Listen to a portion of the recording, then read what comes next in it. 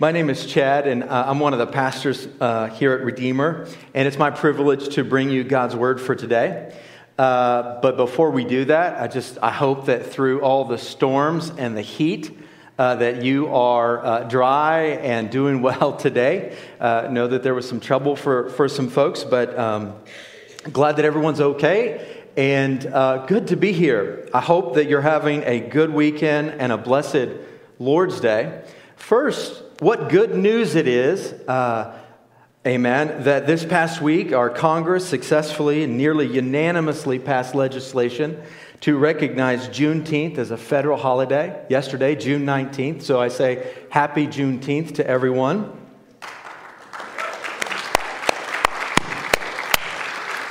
We lament that it took 155 years to have an official holiday to settle what the great conclusion of the Civil War was, but we rejoice in that we have such a day.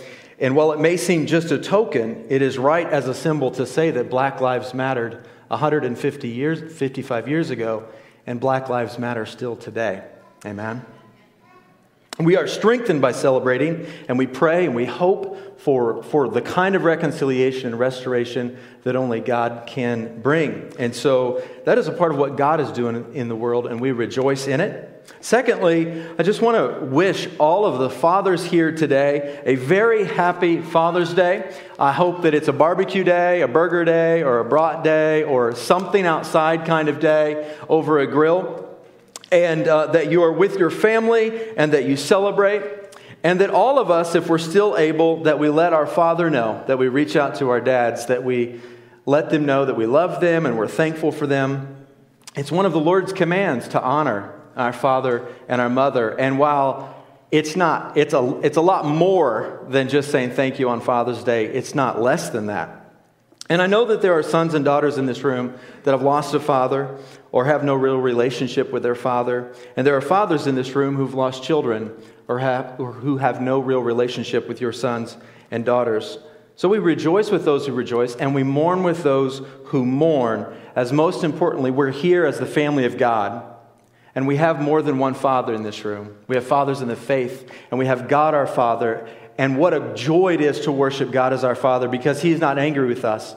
And our relationship with Him is not broken. In fact, we have a Father who runs to prodigals, amen, who is steadfast in His love and His mercy, and who opens the doors of His house open wide and throws a party for the lost.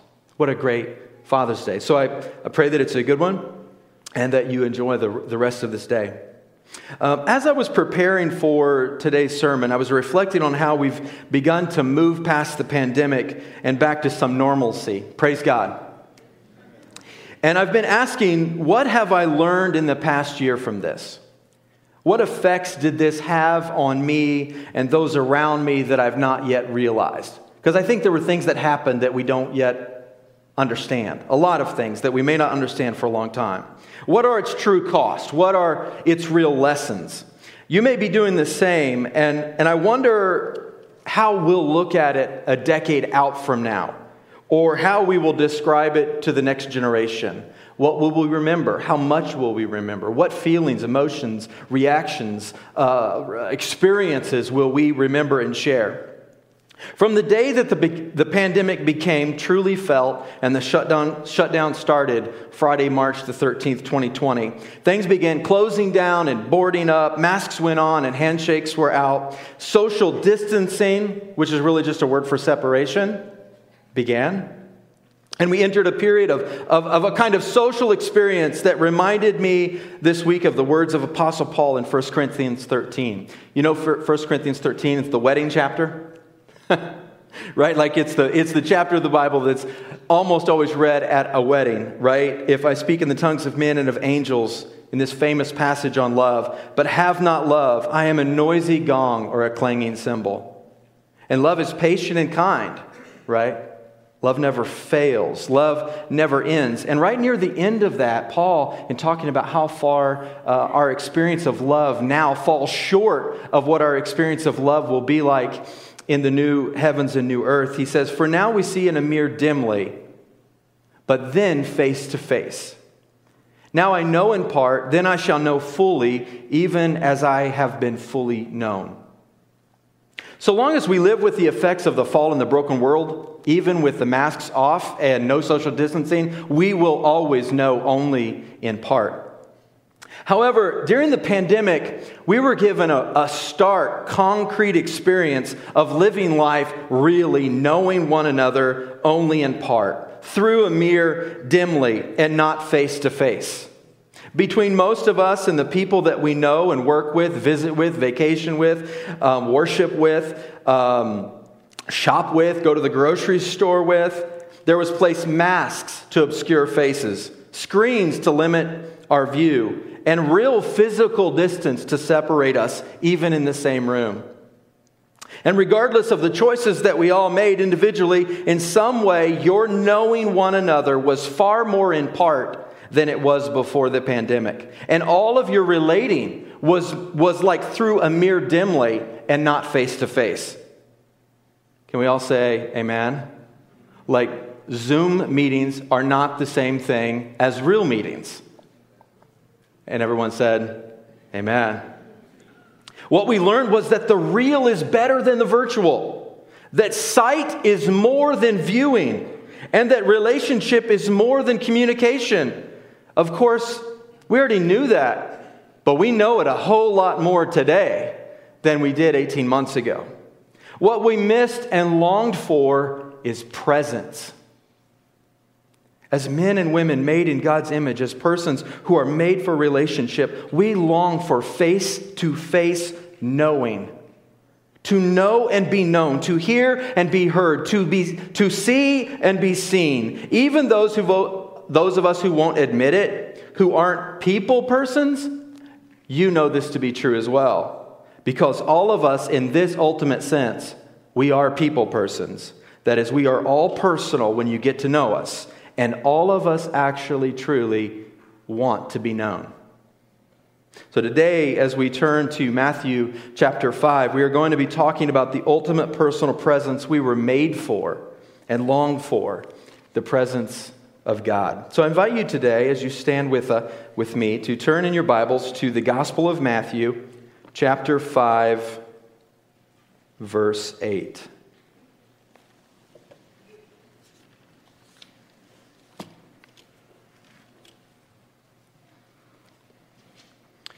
The Holy Spirit, speaking through Matthew the evangelist, says, "Blessed are the pure in heart, for they shall see God."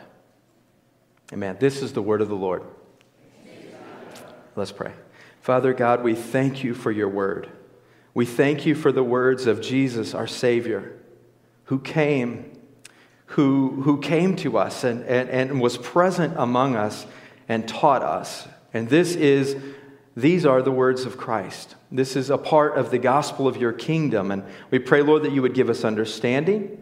Lord, that we would see you rightly, that we would see you in faith, and we would look on you and see you as good and true and beautiful, and that we would love you today. We pray, Lord, that you would draw us into your presence as we hear your word, and we ask this in Jesus' name. Amen. You may be seated. So you might hope that on such a short passage you get a short sermon. I cannot guarantee that. I've been encouraged by a few friends, about that. But I understand, blessed are those who preach short, for they shall be popular. But I cannot say that's my aim today. In fact, the Bible has this wonderful quality that when you dive into one verse, it just sort of like starts to take you all over the place into all the other parts of the Bible. Today, as I unpack this short verse, I want to talk to you about 1, the blessedness of seeing God. 2, the blessedness of purity of heart. And 3, or lastly, the blessedness of forgiveness. Lest we lose sight of where we are here, let's remind ourselves that we are in the Gospel of Matthew in chapter 5 and that Jesus is actually preaching here. In fact, he is in the stage of his ministry where he has great growing followings. The King James called them multitudes of peoples. And the end of chapter 4 says that he went throughout all Galilee, teaching in their synagogues and proclaiming the gospel of the kingdom, so his fame spread. And great crowds followed him from Galilee and the Decapolis and from Jerusalem and Judea. It's trying to tell us great crowds followed him from everywhere, even beyond the Jordan. And verse 1 of our chapter says, seeing the crowds, he, Jesus, went up on the mountain, and when he sat down, his disciples came to him. And he opened his mouth and taught them, saying. So today, we're talking about the sixth of the sayings, which begin this great Sermon on the Mount that Jesus is so famous for. And it is important to remember first that in some way, all of this is part of his preaching of the gospel of the kingdom. That's what it says in chapter 4. That he's going everywhere preaching the good news, the announcement that God's kingdom is coming. And these words are a part of preaching that good news, that the kingdom is coming and that the kingdom is like this. And second, it's important to remember that all of this sermon coheres together. These Beatitudes are not little one-off verses written, for kind of like a favorite quotes collection. They all go together, and they don't stand alone, but are a part of a greater whole. And today we're going to see how that's the case. Now, these sayings are called Beatitudes after the first word of every verse in the ancient Latin New Testament versions, beatitudo, which is simply blessed are. Or in the Greek, the word is makarios. Again, of course, meaning the same. Blessed are. And we use the word bless in our culture almost nowhere outside of the church except to say maybe when someone sneezes, bless you, right? And I don't even know if we know why we say that anymore. I don't think we know why we say that. That's what we say. That's our automatic response. And so we are guilty of sentimentalizing the word bless. And it's hard for us to capture exactly what is meant by the word blessed. Blessed is not sentimental at all. Translations of these words from the Greek into the English bounce between using blessed are those to happy are those. And to be so blessed is not mere referring to mere momentary sentiment or feelings or kind of mundane earthly happiness, but rather it is what one commentator describes as deep inner joy, like a supreme happiness which goes beyond the moment. Something that is hard to describe. In fact, it's hard to describe because Jesus gives us a number of different descriptions of it. Blessed are blessed are the poor in spirit, for theirs is the kingdom of heaven. He's got all these different sides of this one blessedness. And he's describing those who are truly happy. Thus, a beatitude is simply a declaration of an ultimate blessing or happiness for a person or group of persons because of who they are or what they do. Think about that. Blessed are the poor in spirit. Blessed is this group. How are they blessed? Because the kingdom of heaven belongs to them. And so we come to verse 8, and it tells us, blessed are the pure in heart. And the promise is, for they shall see God. I want to go to the end of the verse and work backwards. The blessed ones or happy ones here are those who are pure in heart. And the blessing is they shall see God. To see God was a great hope hinted at within the Old Testament. It's actually not it's not expressed as the chief hope, but it's hinted that people might actually get to see God. And some of the great men and women of faith longed to actually see God in the Old Testament. Moses longed for it when he was interceding for Israel after their great sin with the golden calf. He requested it. He's praying, he's pleading with God to be forgiven. And after that, he cries out to the Lord, show me your glory. And the Lord said, I will make all my goodness pass before you, but you cannot see my face for man shall not see me and live. Another great of the Old Testament, King David, the psalmist, he prayed and he sang and he said, "One thing have I asked of the Lord, that will I seek after, that I may dwell in the house of the Lord all the days of my life, to gaze upon the beauty of the Lord and to inquire in his temple."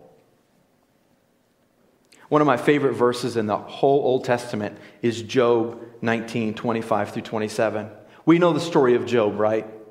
Job was a great man, a wealthy man, a man with many sons and daughters, a man with great flocks, a massively wealthy man of the ancient Near East. And he loved God and he loved the Lord. And Satan came to the Lord and Satan bet God that if he would take everything from Job, that Job would curse his face. And we know that that's not what Job did. But Job sits for days with friends in mourning and lamenting over his life.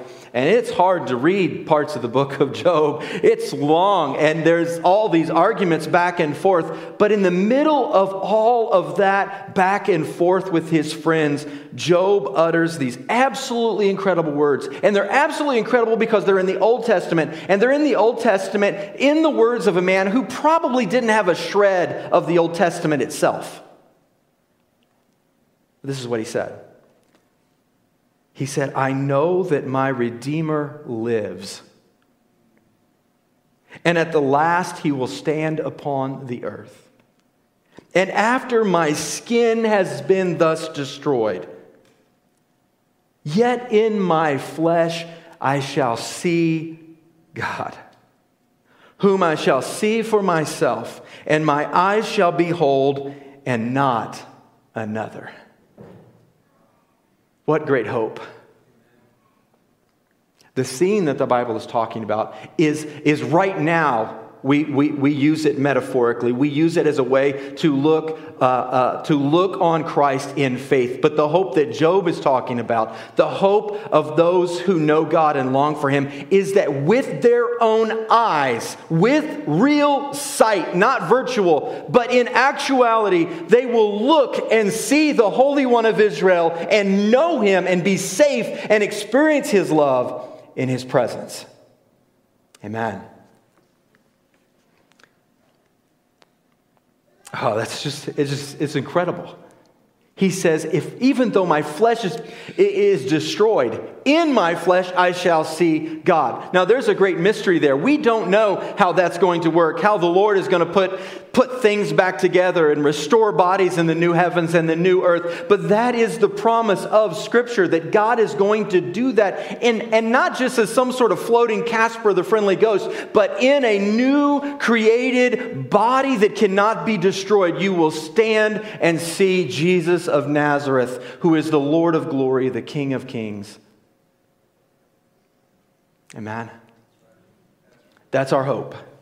Praise God. I just want to shout hallelujah about that. On the other hand, it's not just seeing God, it's that our hearts long to be seen by God. That our lives are not meaningless. That even when we're alone, we are seen.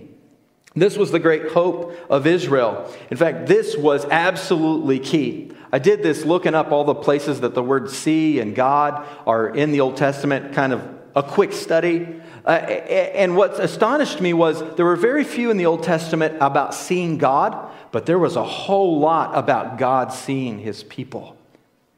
And that their hope was that the Lord saw them, that He saw them in their trouble, that He saw them in their slavery in Egypt, that He saw them in their nation when they were beset by enemies, that He saw them and saw their need for Him. And in fact, I love Numbers 6:22 through 26.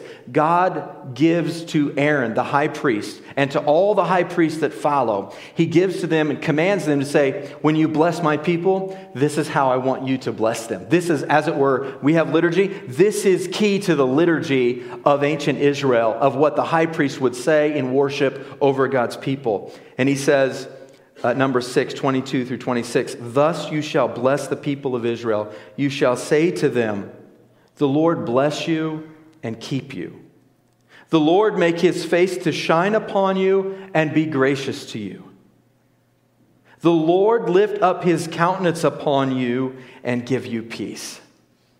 In other words, the blessing was they were seen and known by their God. And his face, his countenance is upon them, and they are not forgotten. Yet to see God in the Old Testament was limited by the reality of the fall, right? We talk about the big movements of the Bible story: creation, fall, redemption, and restoration. And under the fall, even Moses cannot see God's face directly. Isaiah, the great prophet, when he sees the Lord in just a vision, not even actually in heaven, but just a vision of heaven, thought he was going to die when he looked upon the Lord. And when Isaiah saw that, he noticed that the seraphim, the angels, covered their faces. And God was most concerned in the Old Testament, not yet that they saw him, but especially that they did not see him wrongly. And so the repeated and constant warnings to not make graven images or idols and worship God falsely, because that is not what God looks like, and that is not what God is like. However, what is in the Old Testament in just seed form is in full flower in the New. To see God is the great hope of the New Testament and the promised result of redemption and restoration. I just want to give you a couple verses here, a couple passages. 1 John 3:2 says, "Beloved," that's you and I, the children of God, "we are God's children now, and what we will be has not yet appeared. But we know that when he appears, we shall be like him." Isn't it incredible how close, like the echoes of hope to what Job said? "We shall be like him because we shall see him as he is." And then Revelation 22, the very climax of the entire point of what God is doing and the entire drama of redemption. The rescue plan is this: at the end, the angel showed me the river of the water of life, bright as crystal, flowing from the throne of God and of the Lamb, through the middle of the street of the city. Also, on either side of the river, the tree of life with its 12 kinds of fruit, yielding its fruit each month. The leaves of the tree were for the healing of the nations. No longer will there be anything accursed, but the throne of God and of the Lamb will be in it, and his servants will worship him. They will see his face, and his name will be on their foreheads, and night will be no more. They will need no light of lamp or sun, for the Lord God will be their light, and they will reign forever and ever. This kind of scene that we are promised will no longer be in part, but it will be in full. Totally in full. And this kind of scene is not like I think when we start to think about what it means to see God, I think we can start to get stuck in our current limitations that we don't see God. What does it mean to see God? To stare at him like a great work of art? I don't know if anyone else likes to go to art museums, but art museums are pretty cool, actually. Thanks, Jordan.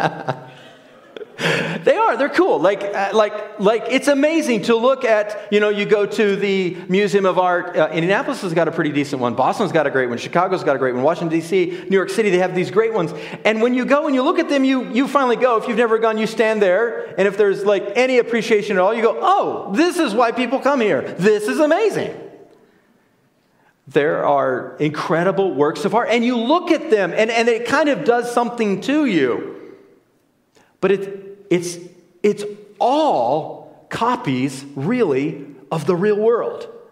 In In other words, what the artist is trying to capture when he does that is some semblance of what he looked out his window or what he looked over the hillside, or a person that he sat in front of them and looked at and tried to replicate what is real with some kind of representation to save that moment for later. And it's incredible and it's beautiful. But regardless of the artist, a painting of the ocean is nothing in comparison with the ocean.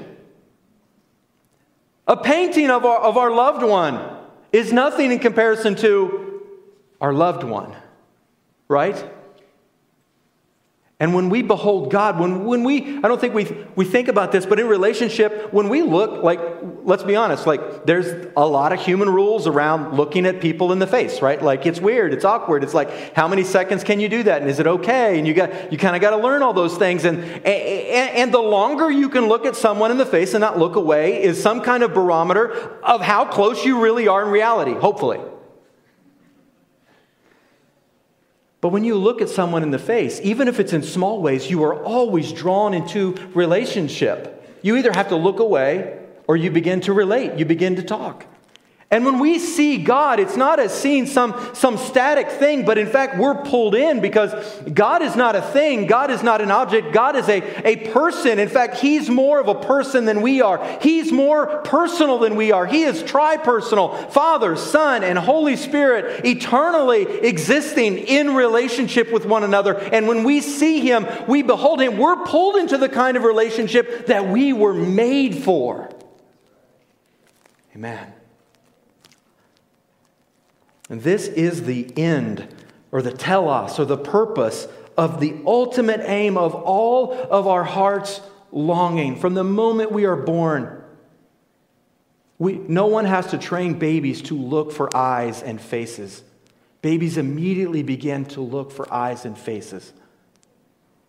And we long for faces to be seen and to see. And all of that is pointing us that we long for the face of the one who made us. Amen. Who tires of seeing the ocean? I've never worried about that. I've always... Hold on a second. I've never tired of seeing the ocean. I'm always planning on how to get there again. You know what I'm saying? And if that is true of one part of God's created reality, how much more true is that of God Himself, who is infinite and eternal? That what we will experience in glory in heaven will not just satisfy us, but continue to draw a longing for His presence out of our hearts forever. Amen. So the blessing of seeing God, Jesus says, comes to those who are pure in heart. So we're working back. We talked about the blessedness of seeing God. Now we're talking about the blessedness of being pure in heart. This purity is threefold, I think. I think this is especially where we will find that we see the Beatitudes in context of the entire Sermon on the Mount to be really, really helpful. First of all, purity refers to a kind of cleanliness, right?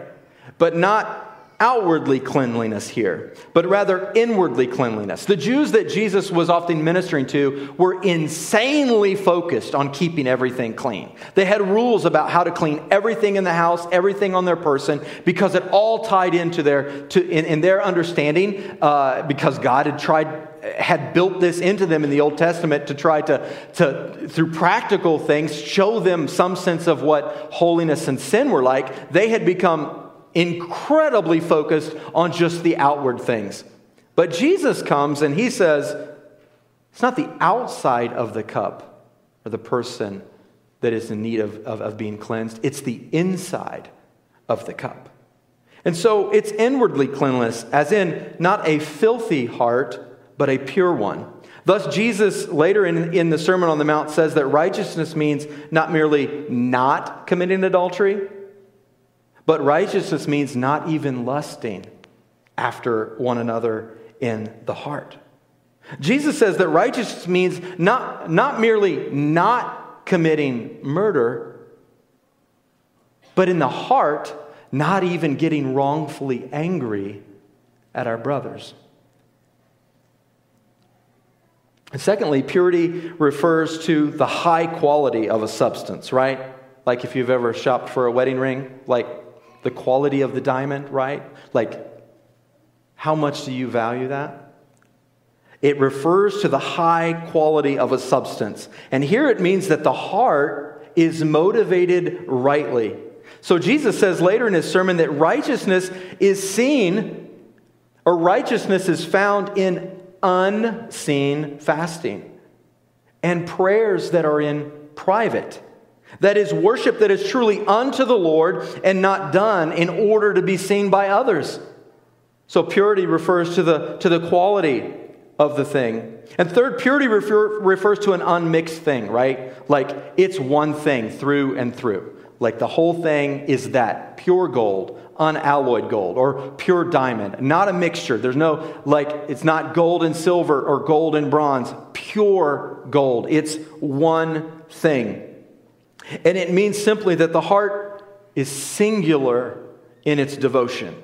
That is that the will, like the will as in the thing you want with, like your wanting, your wanter, your desires, that wanting is single-minded and it's united. And there is a single-mindedness of purpose and an integrity of what you want and the actions that follow. And so Jesus says later in his sermon, in his famous words, that no one can serve two masters, for you cannot serve God and money.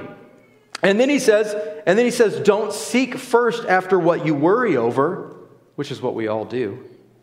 But rather seek first the kingdom of God and his righteousness, and all these things will be added to you. So this is the real thing. Purity of heart, a clean heart, a rightly motivated heart, and a united heart of singular purpose. Now, the blessedness of such purity of heart is real freedom.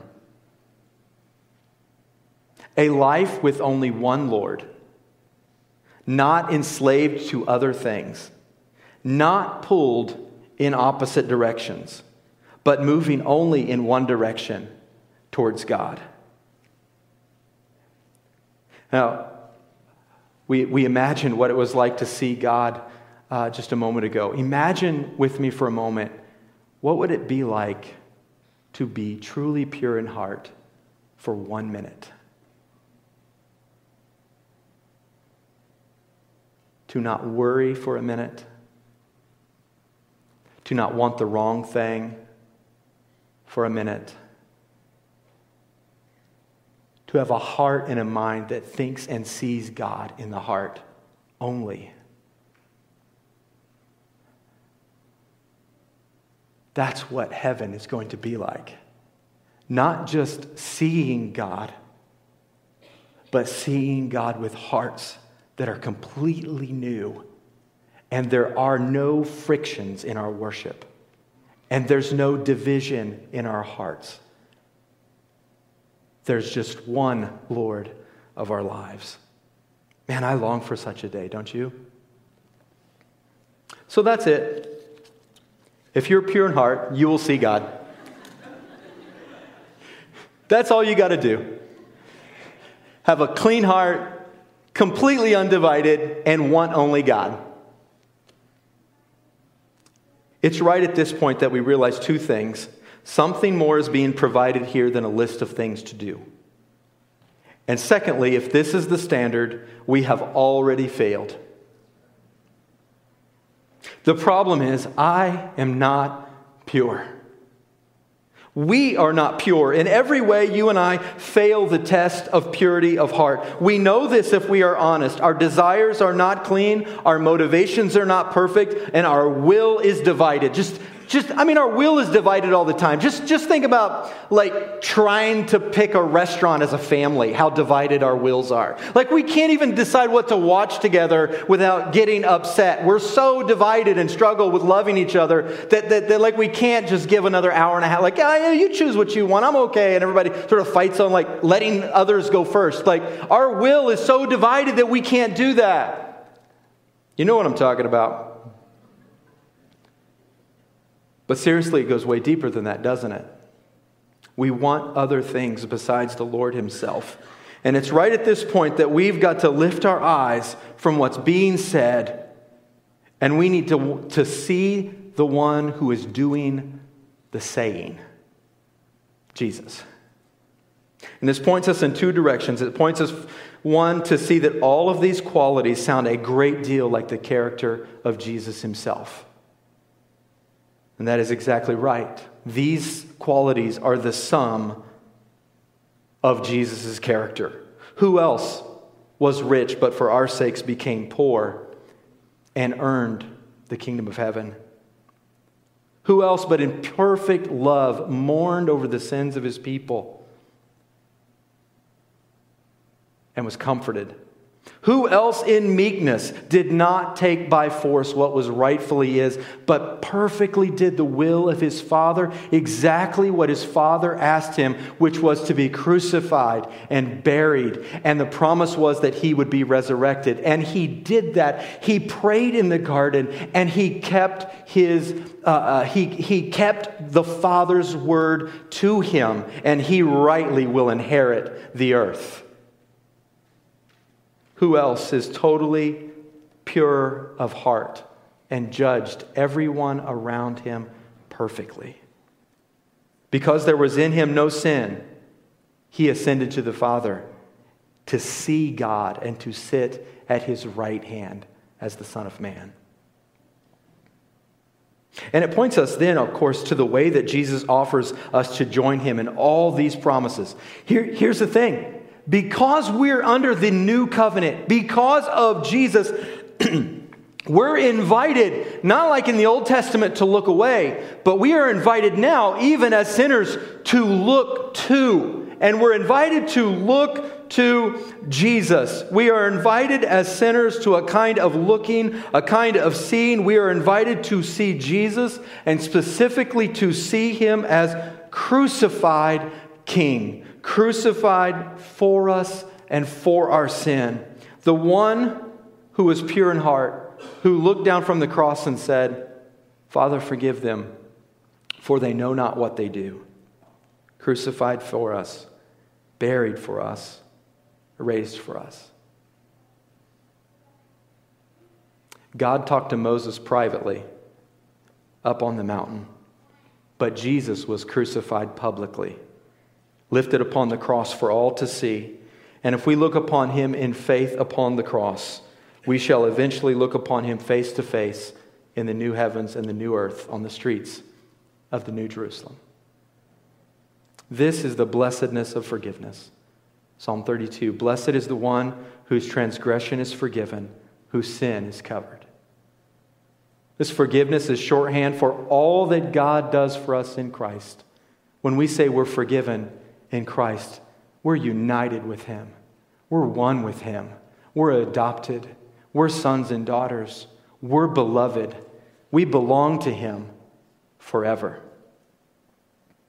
Brothers and sisters, fellow believers, we are constantly tempted in our walk with Christ to look elsewhere. To look to ourselves, to others, to things, for blessedness, for happiness, for satisfaction, and even for our right standing before God. Isn't it amazing that in our own walk with him, when we think about being right with him, we often look to ourselves. We think about our prayer life. We think about our giving. We think about our serving. We think about our feelings and our thoughts. But if we are ultimately to see God, we must keep looking at Jesus alone. Charles Spurgeon, a great British preacher, said in his unique way, and I quote, it's long, but it's absolutely beautiful. It is ever the Holy Spirit's work to turn our eyes away from self to Jesus. But Satan's work is just the opposite of this, for he is constantly trying to make us regard ourselves instead of Christ. He insinuates, Your sins are too great for pardon. You have no faith. You do not repent enough. You will never be able to continue to the end. You have not the joy of His children. You have such a wavering hold of Jesus. All these are thoughts about self, and we shall never find comfort or assurance by looking within. But the Holy Spirit turns our eyes entirely away from self. He tells us that we are nothing, but that Christ is all in all. Remember, therefore, it is not thy hold of Christ that saves thee. It is Christ. It is not thy joy in Christ that saves thee. It is Christ. It is not even thy faith in Christ, though that be the instrument. It is Christ's blood and merits. Therefore, look not so much to thy own hand with which thou art grasping Christ as to Christ. Look not to thy hope, but to Jesus, the source of thy hope. Look not to thy faith, but to Jesus, the author and finisher of thy faith. We shall never find happiness by looking at our prayers, our doing, or our feeling.